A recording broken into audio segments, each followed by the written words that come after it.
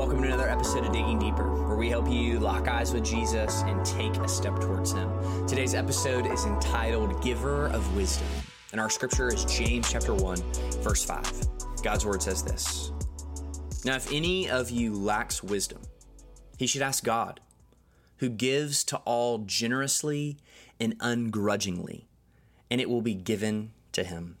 Today we continue our journey through the book of James, word by word, verse by verse, and it's here in James 1:5 that describes God as the generous and the ungrudging giver of wisdom.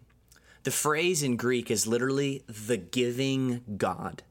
Thankfully, our God is not stingy nor poor. Instead, He is a generous giver to those who ask. Now, I don't think it's by any accident or happenstance that James has pivoted to speaking about wisdom just moments after mentioning the trials and the tribulations that we experience and what they produce. James is assuming here that there will be a need for God's wisdom as we enter into these situations. I mean, just even think for a moment for you. When was the last trial that you walked through? Could you have used more wisdom? Could you have used more insight on how to handle that tricky situation?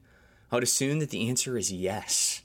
And I think it's important to note here that James does not say that God will give you more knowledge, but that God will give you more wisdom. Now, I think we can understand it this way, that knowledge knows the facts, where wisdom knows how to rightly apply those facts to life, wisdom knows how to skillfully navigate the complicated and uncharted waters of suffering and pain in our real and messy world.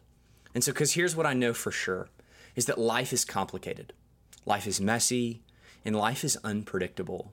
We need wisdom in order to live lives that honor God and that ultimately promote human flourishing.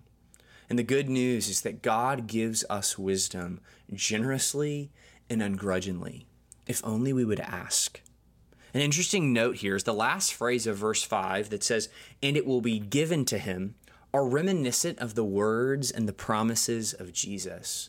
That this exact syntactical and grammatical construction is used in Matthew 7:7, Matthew 7:11, and Luke 11:13 as moments in which we seek the Lord, in which he then states, "And it will be given to him." So today, in the same way that Jesus promised eternal life, that he promised healing, he promised the way to come, may we seek the wisdom of God from the giving God. And may it be, and it will be given to him. Let's pray. Our Father, we thank you for your word. We pray that by the power of your Spirit, James chapter 1, verse 5 would change us into the likeness of Christ. Father, we thank you today that you are the generous, giving God, that you do not give to us out of necessity, but you give out of a generous heart, God, that we don't twist your arm, but you give generously. So, Father, we just pray in the name of Jesus that you would give us wisdom today, that you would give us the skill to navigate the complexities and the pains and the struggles of our lives today. May we do so in a way that honors you and promotes human flourishing. We pray these things through your Son and by your Spirit. Amen.